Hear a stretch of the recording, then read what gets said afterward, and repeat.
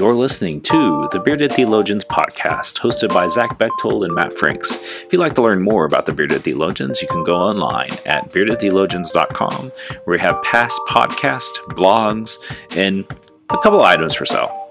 So check us out, beardedtheologians.com. Thank you for listening, and enjoy this week's show. You're listening to the Bearded Theologians podcast, hosted by Matt Franks and Zach Bechtold.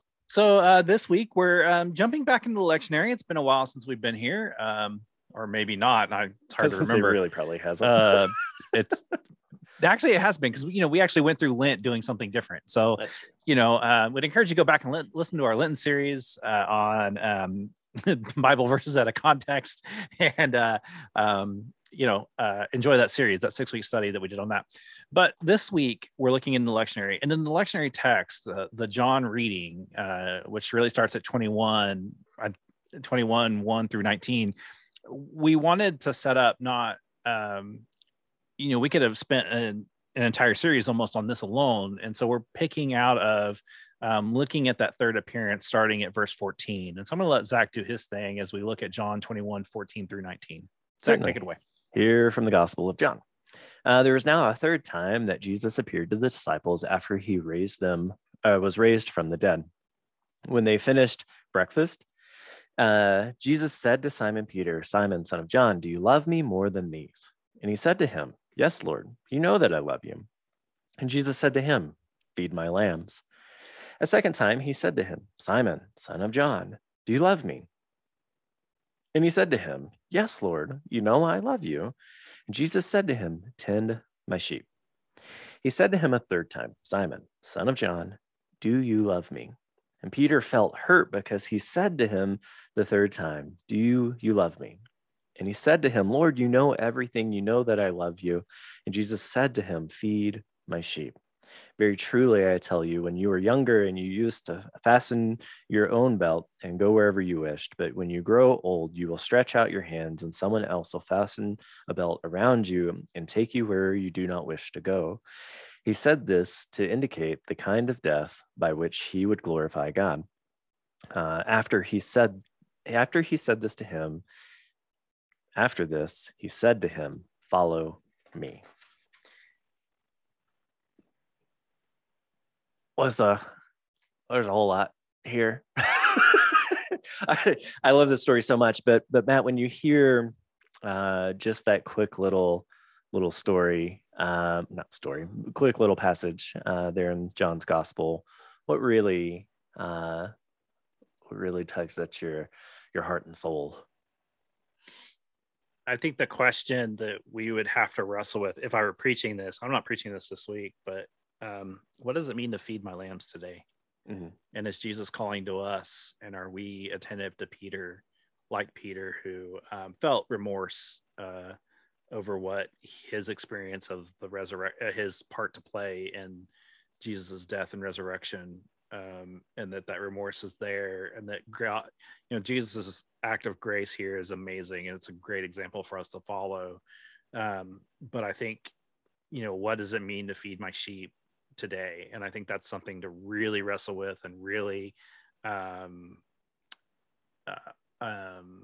process as we think about that, as we're coming out of a global pandemic time where we've been having to do ministry differently.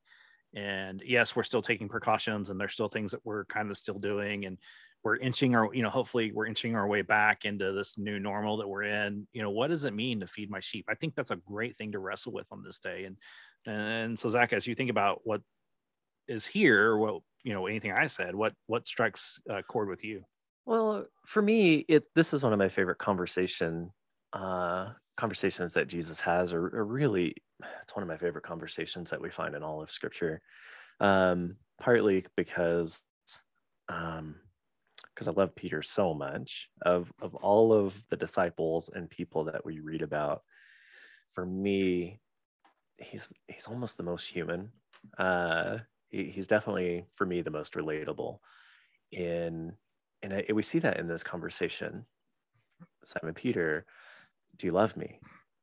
"I do, tell me, yeah, I do, feed my lambs." And then a second time, and you feel that that hurt, that frustration build in them of, I do. What do you want? What do you want from me? What do I need to do to show you that I love you? And I feel that deeply in our own humanity, that we find ourselves in that same way, right? Whether it's with Jesus or other people, or however we are in our day to day, we have these conversations. I just don't. I don't know that we can go through this lifetime and not have this exact conversation with someone, whether it be, whether it be God, ourselves, our spouses, people, whatever it is, that I love you. What do I need to do to show you? And Jesus's answer is so simple, yet so hard. Feed my sheep, feed my lambs, tend to them, right? And the question that it always leads me back to, which is, and it always leads me back to what the religious leaders asked Jesus is, well, who are the sheep? Who's my neighbor, right? And also a simple question with yet a such hard and complex answer, because we're people and we don't do it well sometimes, right? And so, but it's that last, outside of all the conversational aspects and just feeling deeply humanized and invested into this conversation because it feels so real in my own life. It's just that last little bit. And after he said this to him, he just simply says, follow me. It's that same call that Peter heard on the beach at the very first time. Hey, Peter, follow me. Okay, let's go. And it comes all the way back around full circle for Peter in that same call these years later, with everything that has happened in the fullness of the life and death and resurrection of Christ. It's the same call to follow me. And that's really, really grounding for me, no matter what kind of day we have, or who we're working with, or who we're just in front of and being pastoral or human to. It all comes back to that same, to feed the sheep, to tend the sheep, and to feed the lambs. It comes back to follow me. I've taught you all the things, follow me. And I love it and I hate it because it's so simple, yet it's so hard sometimes. Well, and I think that Peter's response is, like, especially in verse 15, Lord, you know that I love you. And Jesus just says, feed my lambs. Yeah. And then he asks the second time, Jesus comes back at him and says, hey, Simon, son of John, do you love me? Yes, Lord, I mean, and so there's kind of almost this bent up, like, frustration of, like, yes, I do. Can you not understand? Like, and you're married and have kids of teenage angsty years, and you know how that is. Like we have seen this play out in our daily lives. And I think that idea of, I liked how you said identifying who the sheep are. Mm-hmm. And I think that that's something in our community that we have neglected to realize, that there are people who don't get connected because we're not looking for them. Mm-hmm. And we miss the boat on people so many times on things of, and I know it's because we don't do evangelism well. I mean, I just know that. And I know evangelism needs to change in the way that we handle that. It's that, and we other people, and we ignore, we just, it's a lot. It's a lot. Well, I think the healthiest way I've ever heard how to have that conversation is, the activity of active listening. Mm-hmm. Hey, I'm going to listen to you and you listen to me, and I'm going to repeat back to you things. And I'm going to ask questions on things that I don't understand, so that I can fully invest myself into you, and then you can invest yourself into me, and be in a serious dialogue. Like, I think of we call it the bearded bar at the coffee shop. Mm-hmm. There's a group of men that gather at the coffee shop bar here in town, and, like, literally and it started with just me sitting at the coffee bar, and then people started, and I got to know those. I literally entered into their lives as we had conversations with them. And now, after almost a year later, even, as we've come back from COVID and the restaurant's been open and I've been allowed to sit back up at the bar, we have now entered into faith conversations where we're having some really good faith conversations that we wouldn't have had at the very beginning.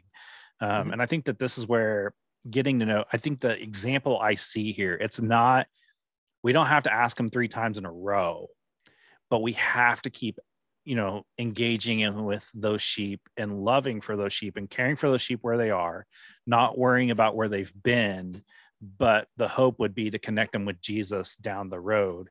And so what does that look like what does it look like in your faith community? What would that look like for you to feed your sheep in your community that you live in right now? I think that's a good thing to wrestle with. Well, and it's relationship building, right? Yeah. And like you said, I mean, active listening is a whole nother podcast for a whole nother time. Something I learned when I had a real job, and I was a salesman, is you don't listen to respond. You don't listen to fix the customer's problem. You listen to hear what they need, right? And as people, it's really, really hard for us because we do not active listen. We listen to respond, and before the person's even done, we're formulating our response, and we miss a whole part of it, right? We're not engaged. But to do this, I mean, it's relationships. It's building relationships with people, getting to know them. I mean, it's feed my lambs, tend my sheep, feed my sheep. I mean, there's a progression there. Start with the young, feed the least of these, essentially, right? With lambs being small sheep or baby sheep, and then tend to my sheep, be there, be present, and then feed them again, right? I mean, that's just huge. And I mean, we could jump in and talk about the relationship between these 3 questions and the 3 times Peter denies Jesus and some things like that too, because there's some significance there as to, and I that points back to the frustration of Peter of, what do I need to do to show you? But I find it, I don't know, I love this story because we see all of that. We see huge grace and love from Jesus. We see Peter being just like us, and in my opinion, reacting exactly how I would, of, what do I need to do? Just tell me, but Jesus staying in that relationship, staying in that call, and bringing it all the way back to, follow me. I've shown you all the things. Now go and do it. Yeah, and I think that that's a good spot to land. I really do believe that the idea, and we could definitely do a series on relationship building, and probably should write a book on it together, because that's all we ever talk about. So Abigail and Cokesbury, if you're listening again, we definitely would love to have that book deal. Now we've already pitched like 3 book ideas in the last year. I guess season 6 we get the book. That's right. So we'd love to have that book and just talk to us about what we'd like to write about. We'll write something just to have that book to go on the clearance shelf eventually. Straight to clearance. Straight to clearance. Can we just have a straight to clearance release? We would be okay with that. But I think that idea of relationship building, not only with us, but with Jesus too.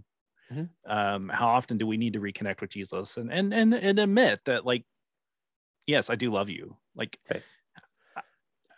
But doing the same thing and actively listening and being present, instead of our relationship with